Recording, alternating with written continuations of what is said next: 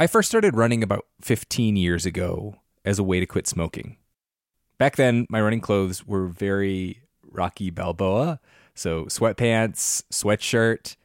Anyone who goes hiking or trail running knows that it's a lot easier and a lot more fun when you're wearing the right gear. Janji makes performance apparel that'll take you farther on your runs and hikes. They have this merino wool hoodie that I wore on multiple trail runs this weekend. It's soft, it's warm, and most importantly, it does not get stinky when you get stinky.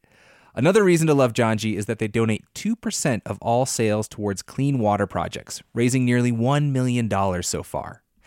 Head to janji.com to find your new favorite trail wear, outdoors accessories, and essentials. And use the code OUTSIDE for 10% off at janji.com.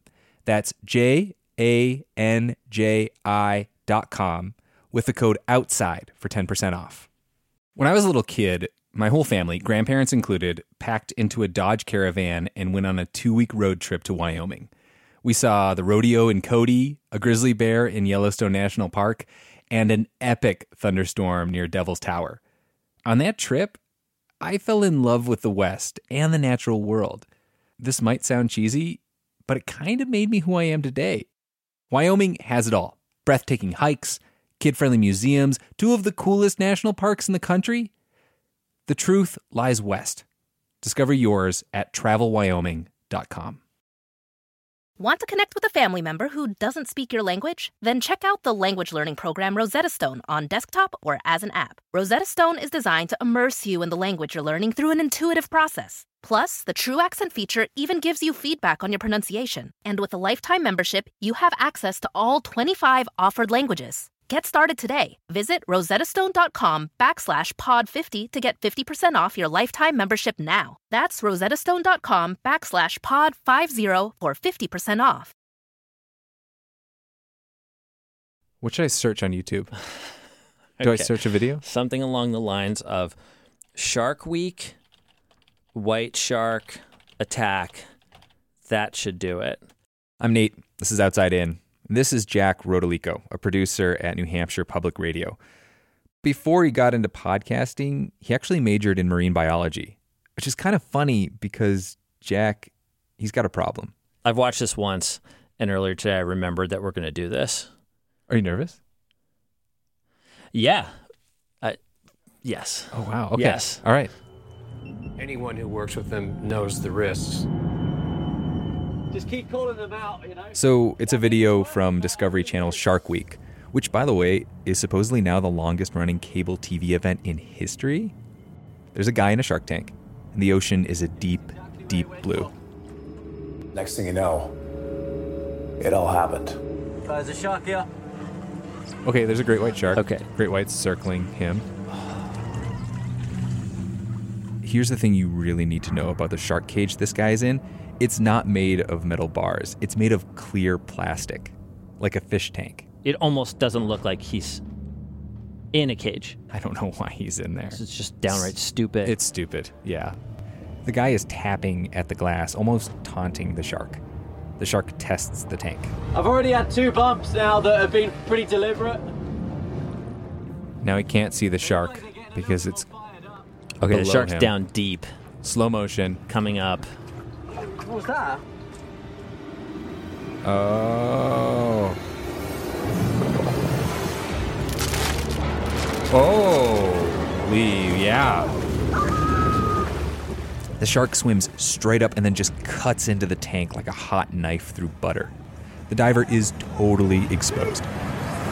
And he's panicked. The music is panicking now. He's swimming for his life. Oh my God.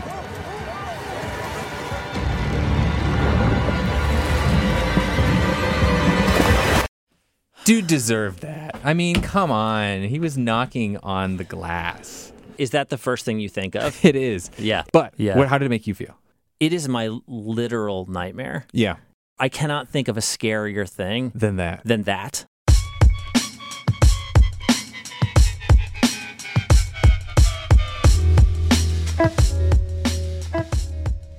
Where does that come from?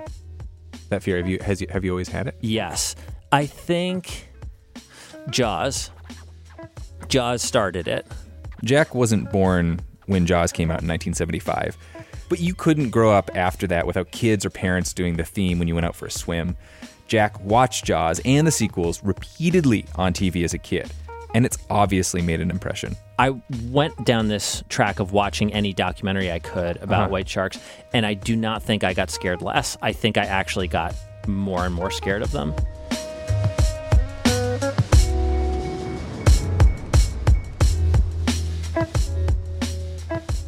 We aren't Shark Week. We're journalists. So here's a cold bucket of reality. Sharks don't hurt or kill a lot of people. In fact, you're much more likely to die being swept out to sea in a rip current than from a shark attack.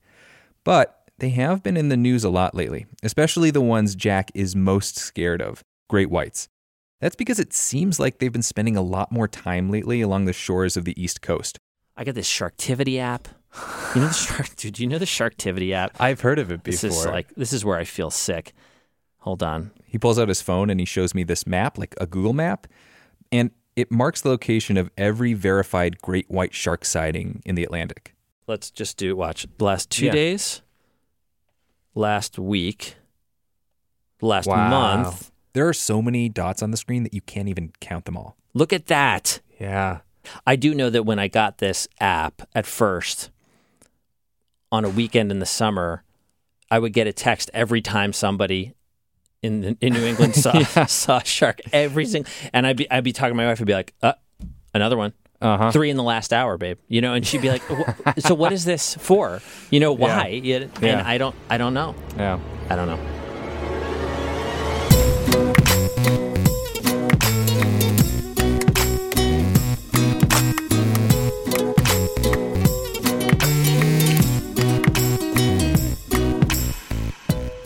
This is Outside In. I'm Nate Hedgie. What is fear? And why do some of us kind of love to get ourselves good and scared? Oh my God. Oh my God.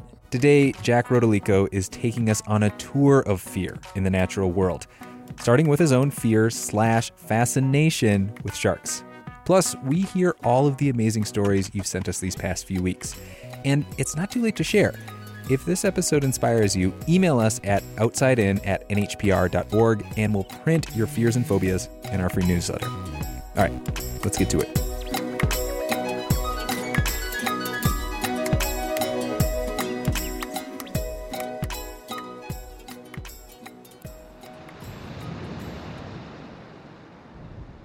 I spent a lot of time in the water when I was a kid. Public pools, public beaches. Sometimes, on a quiet day, I'd get in the water by myself. I remember feeling safe if my head was above water. But down below, my imagination took over. I'd see the great white coming at me, quick as lightning, its jaws wide. The fear hit me so fast. I'd swim frantically for the ladder and hurl myself out of the pool, saving myself from the worst death I could imagine, and sparing my mother the heartache of finding her youngest floating in a pool of blood.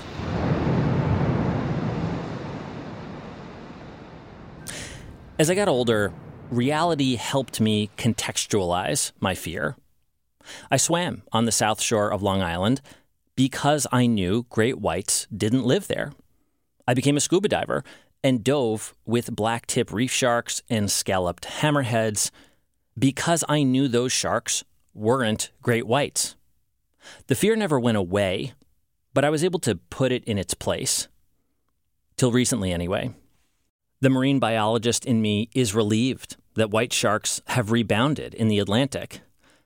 But the 7-year-old in me can't stop looking up YouTube clips of white sharks killing seals as people try to enjoy a day at the beach. Oh my God! Oh, this is bad! This is common now. People on a boat or the beach, anywhere from Jersey to Nova Scotia, taking a cute little video of a seal, and then the water goes white, then red. I'm watching these clips on my phone, and I start off convincing myself that I'm learning something from these videos about white sharks and the ocean I think of as my backyard. But quickly, I'm just doom scrolling. Huge great white shark. Oh my God. That's the size of my kayak. I'm looking for whatever will scare me the most. They say it was at least 12 feet long. Joe, he's half the size of my boat. By that time, the gentle waves were filling with blood. I got it on video! Out of the water! Out of the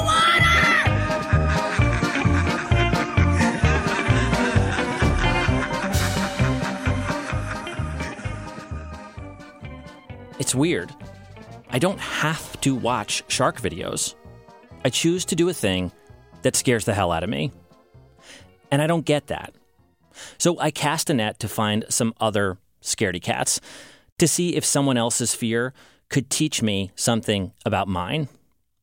And I found Lauren Passell. I'm recording right now, and it looks like it's recording. Lauren was born in Ohio, now lives in the East Village with her husband. She has her own marketing company, actually a podcast marketing company. Thank you. Oh my gosh, I should know how to do this. I work in podcasting. But... She's fun to talk to. She loves Disney World as much as any grown-up possibly could. You listen to the theme park music? Yes.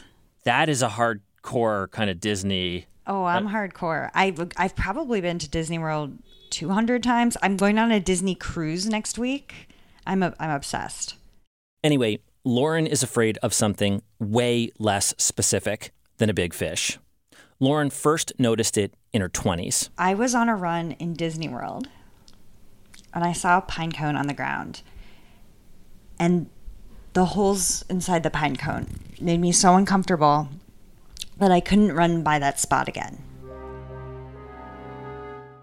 You know, you don't realize things about yourself or that there's something unique about you sometimes. And I realized, oh, that is something just happened to my brain. What happened in her brain is a thing called trypophobia. Trypophobia is an aversion, even a repulsion, to repetitive patterns of small holes. Like a coral reef really, really bothers me. Like a honeycomb, it's just like clusters of holes? Yes, cluster. The word cluster. Yes, that's a bad one. You get it.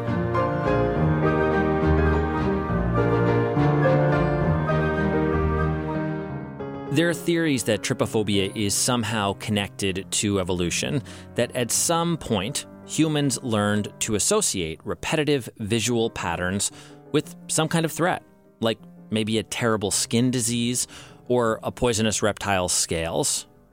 For people like Lauren, these patterns pop up in all sorts of unexpected places. I've heard that there is this photo of an octopus. I've heard that if you look at the octopus and it bothers you, you have trypophobia. And I'm afraid to Google it. Maybe I could Google it with you. I mean, that's totally up to you. I'm up for that, but that's only if you are interested. Maybe I should do it. This is confronting something right now. I'm going to do it right now. You are? Okay, I'll do it too. This was the moment that I truly understood. My fear of sharks is nothing like a true phobia. Oh, wait. That's a lotus. And that's another one. Lotus flower. Oh, are you on this business? Yes, the Business Insider. Oh. Yeah. Oh, my God. Okay, let's shut it down. We don't have to do it. Okay, I see the octopus. Do you see it? Yeah. What do you think when you see the octopus? It does not bother me. I think there's something wrong with you.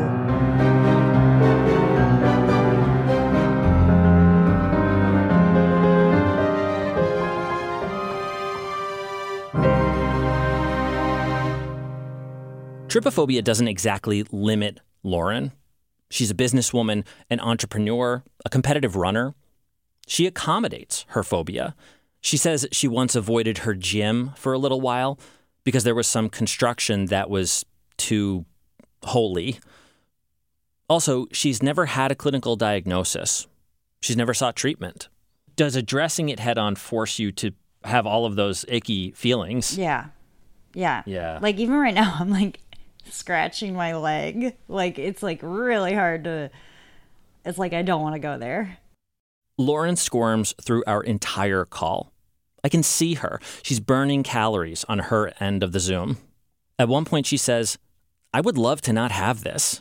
But, like, I just don't think I make any sense because my friends were over and there was this video of someone who had, like, a toe, like... Basically, her friends were watching some kind of gross surgery video of a hole in someone's toe.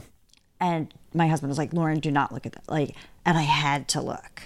I had to. And I don't know if I regret it because it was like interesting, but I'll never forget it. It was so bad. It was maybe the worst because it was also like a movie of, it was so bad.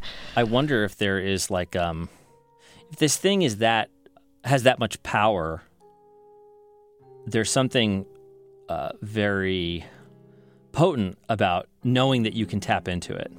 Yeah. Ooh, this is like therapy. It's not. I just want to be clear. No, I know it's not. But it's like, maybe it's a control thing. I can make myself feel something. Right.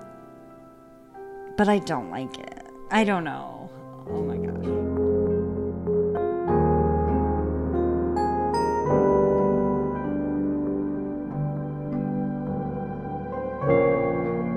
New message. Saturday, September 17th. Time, 11:18 p.m. Hi, this is Hillary from Washington State, and I am afraid of oven mitts, the kind that look like mittens. The reason is because I am from a part of Texas where you always have to check any hidden space for spiders and scorpions and sometimes even rattlesnakes. And so growing up, I became afraid of putting my hands in places where I couldn't see them, and oven mitts that are shaped like that still feel like maybe I might find a scorpion inside of them. So that is what I am afraid of. Thanks. Bye.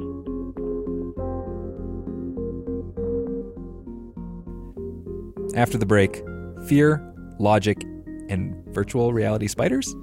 Yeah, but I've lost track of one spider, I think.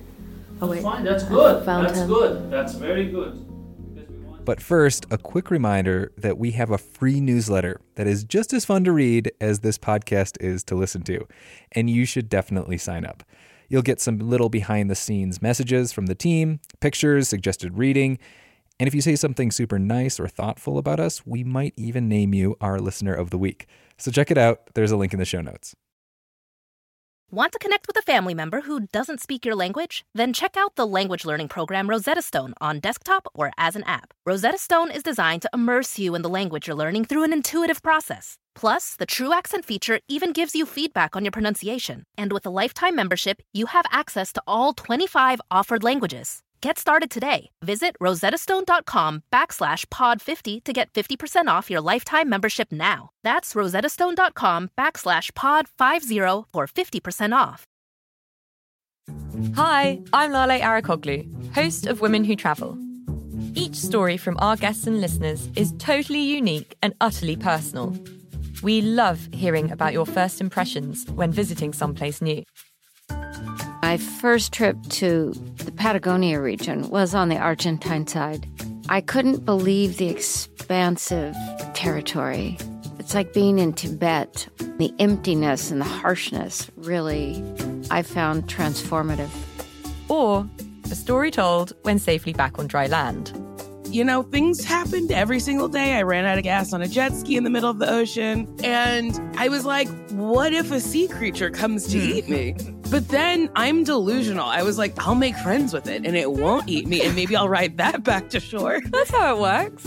Yeah. Join me, Lale Arakoglu, every week for more adventures on Women Who Travel, wherever you listen to your podcasts.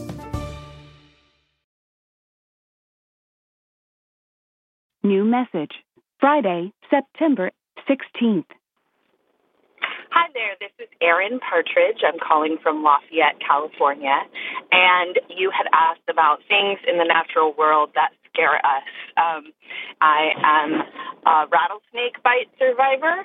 I was bitten by a baby rattlesnake twice, not once, but twice.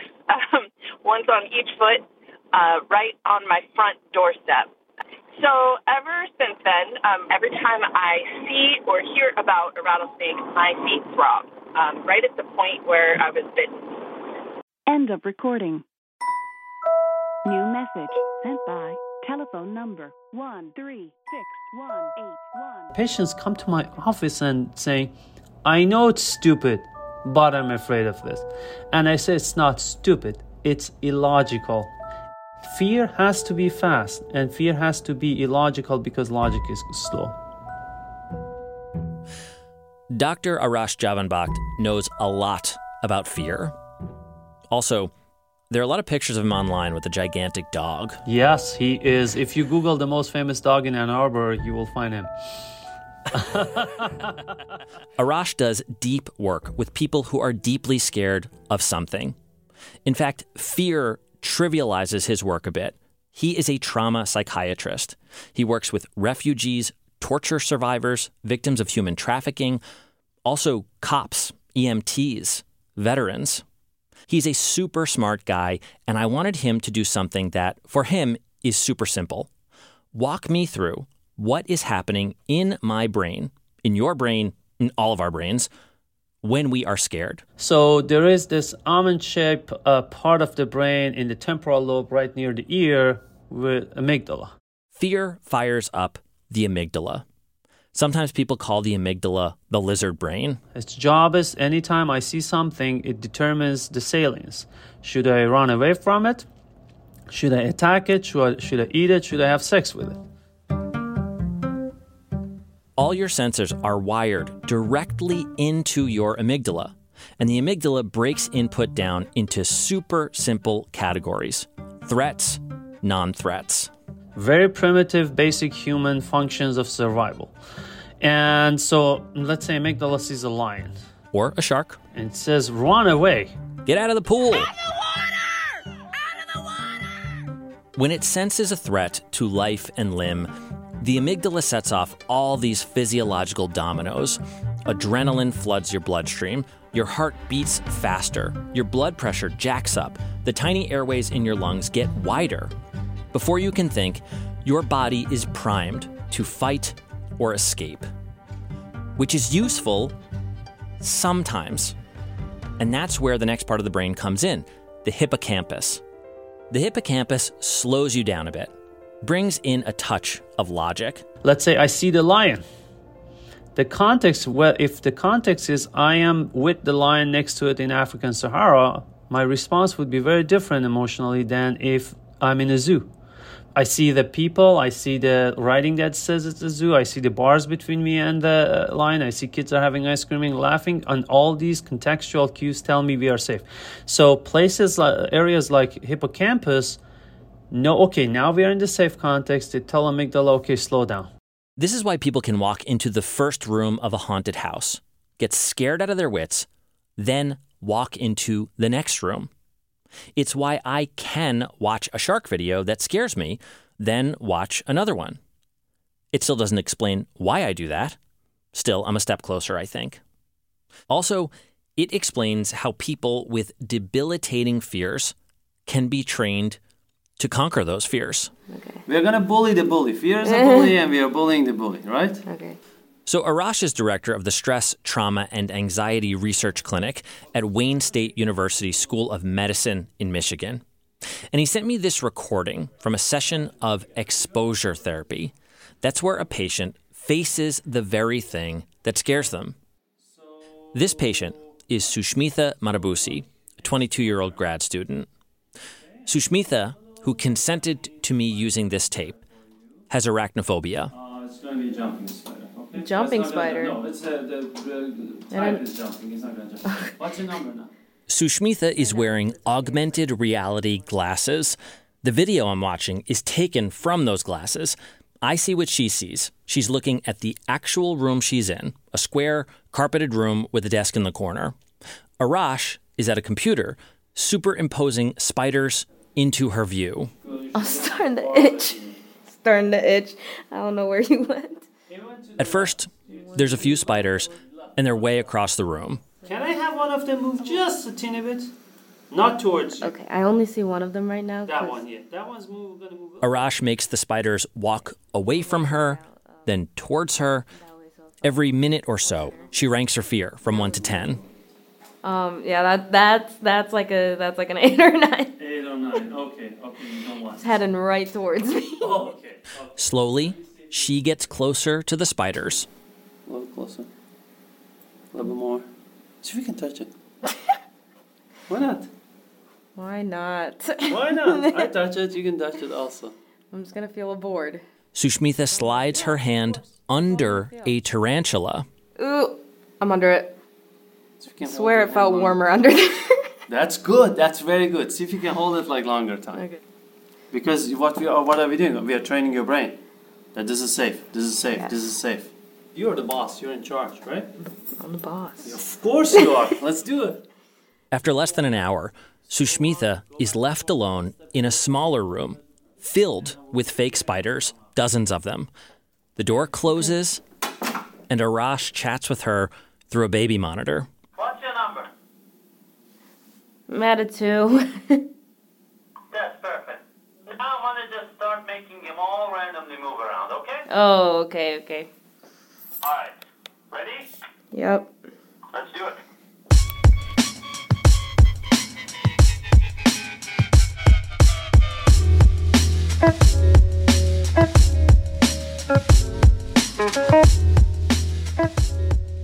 Fear is primal. It's learned, and it's specific to each of us. We can talk to someone forever about why spiders are not scary, or a Shih Tzu is not going to harm them, a pet Shih Tzu. And they say, I know it is, but part of me doesn't understand. And that part is the animal brain, the animal inside of us. And that animal learns through experience, which is the exposure. After just one session of augmented reality exposure therapy, Sushmitha was able to hold in her hands a real, living tarantula. In an email, she told me she recently picked up a spider with a paper towel and released it outside. And this technology has way broader applications than arachnophobia. War veterans whose PTSD stops them from entering a crowded space, Arash is doing the same kind of exposure therapy with them, putting them in crowded rooms, one fake person at a time, retraining their brains. This is safe. This is safe. This is safe.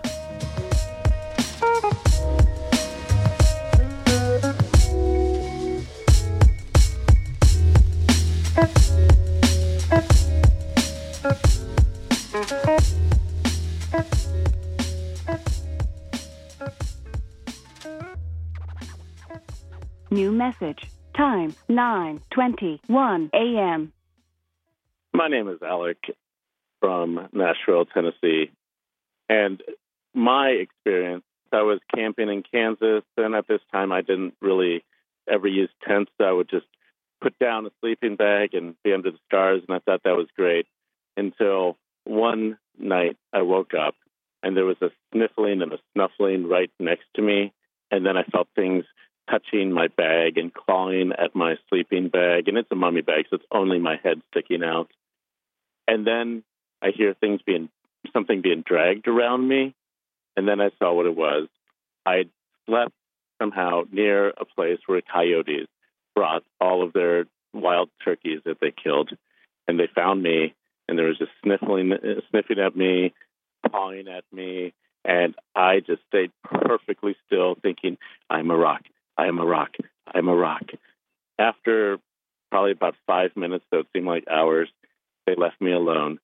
But I didn't even dare move because I didn't know where they would be.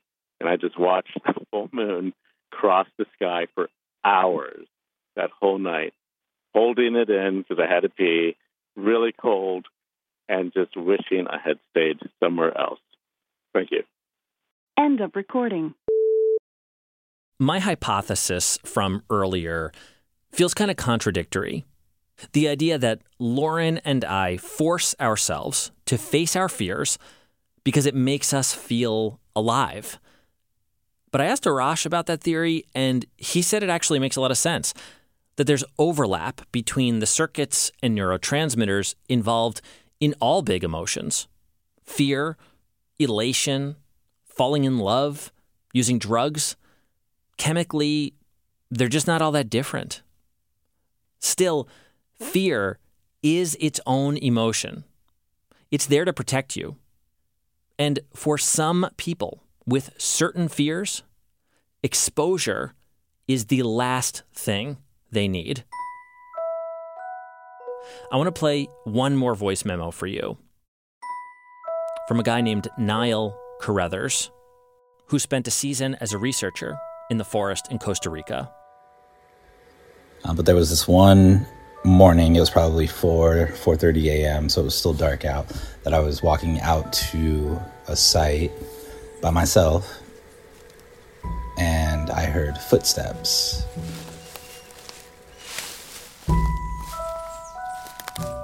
And what stood out to me about these footsteps is that they were in sync with my footsteps. So in my mind, I'm thinking, these kind of sound like human footsteps.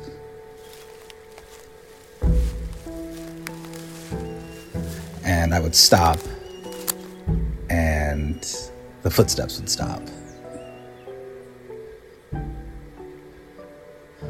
And that, the idea that a cat or even a jaguar or another predator, another large animal might be in the forest at that time didn't frighten me as much as the idea of that being another human in the forest.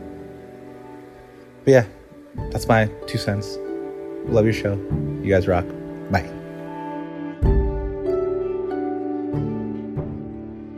I followed up with Niall. He lives in Southern California, where he's working as a billing administrator for a rock climbing company while he gets his master's degree. Well, first of all, did you ever figure out what was behind you? No, I never did. Eventually, in the end, I believe that it was probably a jaguar.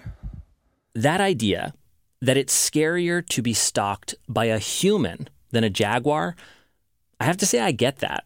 I think that's why they make movies about people going camping in the woods, or people going out to a cabin in the woods is a classic one, and some unfamiliar figure arrives, right? And it kind of unfolds from there. But there's another layer to Niall's anxiety, and it's something I can't relate to personally. The scary movie in his head, it isn't Halloween or Blair Witch. It's more like Get Out. In general, it's a pretty white space, and I have to be realistic with myself to say that, one, people don't always expect to see a tall black man by himself walking through the forest, and two, I have interacted with individuals where I'm like, okay, this doesn't feel like a space that I'm welcome in, and I have a pretty good idea of why that might be the case, right? Niall's 29, adventurous. His Instagram looks like a spread in Outside Magazine. Niall cliff diving. Niall climbing mountains in the snow. Niall sprinting up a dune. Dude looks invincible. But as a black dude, he knows that he's not, and he's reminded of it often, in the outdoors. This one time, he says, he and a friend, also a man of color, were in Michigan. We were trying to find a lake, access to this lake so that we could put our kayaks in. And as we were passing one of the houses at the end of this little road, this man runs out of his house, beeline, must have seen us coming up the road, beelines it out up his driveway, out to the road, and stands in the middle of the road, blocks our car. And I already, I'm kind of on edge at that point, so my approach is be polite, just kind of let this person know what we're doing. So I'm maintaining this demeanor of hey, we're on vacation, we're looking for a spot, we're trying to have fun. And his demeanor does not match that at all. Immediately, he's like, what are you doing here? Why are you on this street? And we're like, yeah, we've been driving. The guy didn't call the cops. He didn't pull out a weapon. Niall says the one thing he did do was give them directions on how to leave his neighborhood. And as we turned around and left, he's yelling from his yard, yelling at us slow down, don't speed. So I just took that as his last ditch effort to control that situation. Completely control. Yeah, and just be you have to do what I say in this scenario.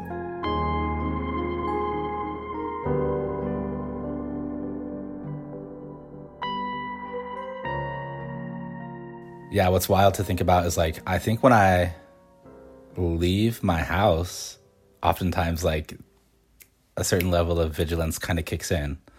It probably requires a lot of energy on my end to be in that state so frequently. When you get further away from people into the outdoors, does the vigilance drop?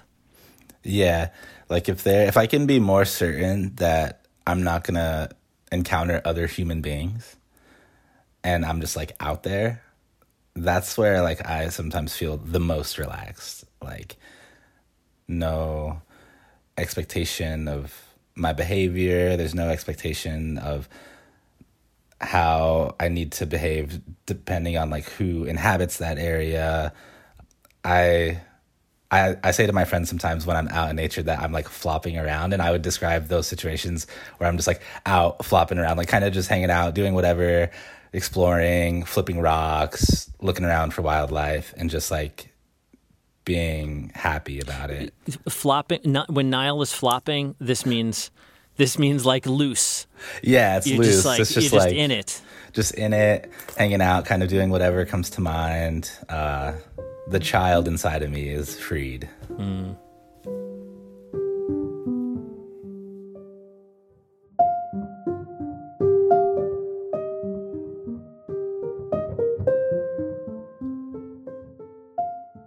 Arash, the trauma psychiatrist, says fear is a spectrum.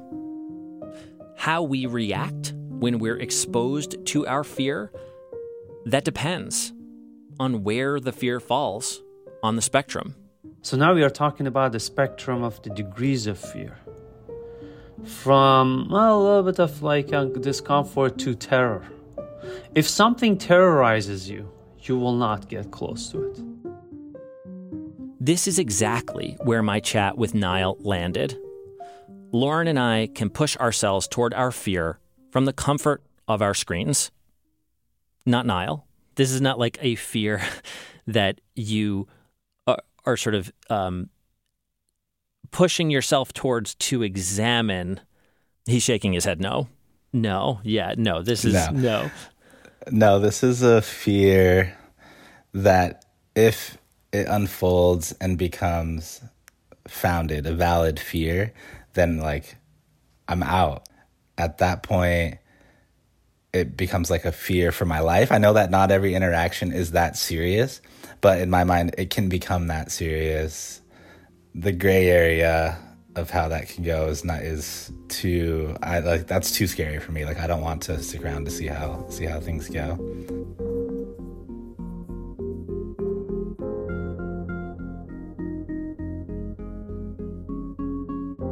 So, why do I push myself to do a thing that scares me? Probably the answer is that I do it because it scares me, but just not too much.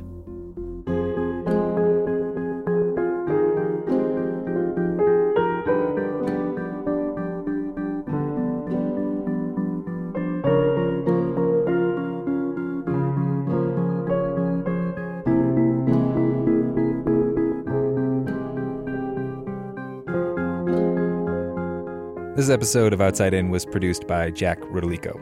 It was edited and mixed by Taylor Quimby. Additional editing help from me, Nate Hedgie, Justine Paradise, Jessica Hunt, and Felix Poon. Rebecca Lavoie is our executive producer. Special thanks to all of the folks that shared their fears and scary stories with us. Aaron Partridge, Lauren Passell, Niall Carruthers, Michelle McKay, Alec from Nashville, and Hillary from Washington. Also, a special thanks to Mike Kramer Duffield, who caught an audio editing error in our recent show about veterinarians and let us know right away. Thanks, Mike. You are the best. It's not too late to share your own 2 cents about spooky stuff in the natural world. Email us at outsidin@nhpr.org. Or you can join our private Facebook group where you can chat with other listeners and occasionally help us gin up ideas for the show. Links to all that jazz and more is, of course, in our show notes. Music in this episode came from Silver Maple, Matt Large, Luella Gren, John Abbott, and Blue Dot Sessions. Our theme music is by Breakmaster Cylinder. Outside In is a production of New Hampshire Public Radio. We can turn this. You want to turn this off? No. I turned I'm okay. I'm not looking at it anymore. Okay. Okay. I was really. No, you're being very kind. I was a little worried about you. It happens. I don't want to profit off of your fear here.